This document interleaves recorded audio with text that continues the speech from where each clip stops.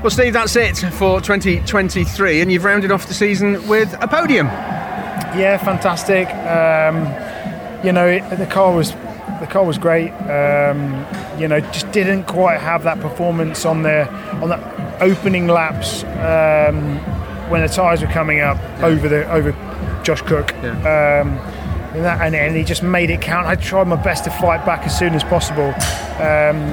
I sort of squeezed him and he got on the grass and it filled his rads up. So he was struggling with engine temp, which transformed the sort of how I was going about it, because we've not been massively quick in the straight line, but I was purple in that sector in qualifying, so I knew I was great onto that straight, and then it was on. So I was as surprised as anyone to suddenly start sucking him up and put the move in there. But it gets feisty out the back there. It's the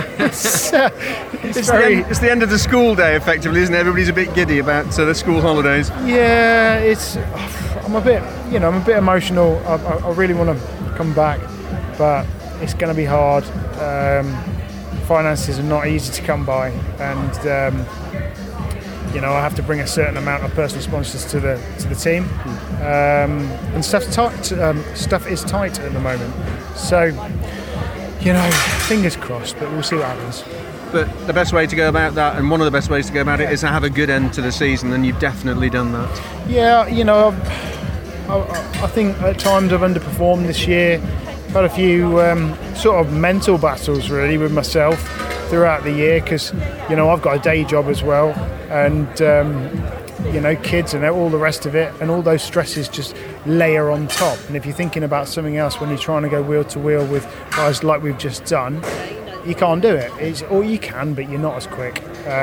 You need to be just focused on one thing, and your mind needs to be just blank on the racing. I'm really happy with my performance in that last race. I just hope I can come back and do it again. Yeah.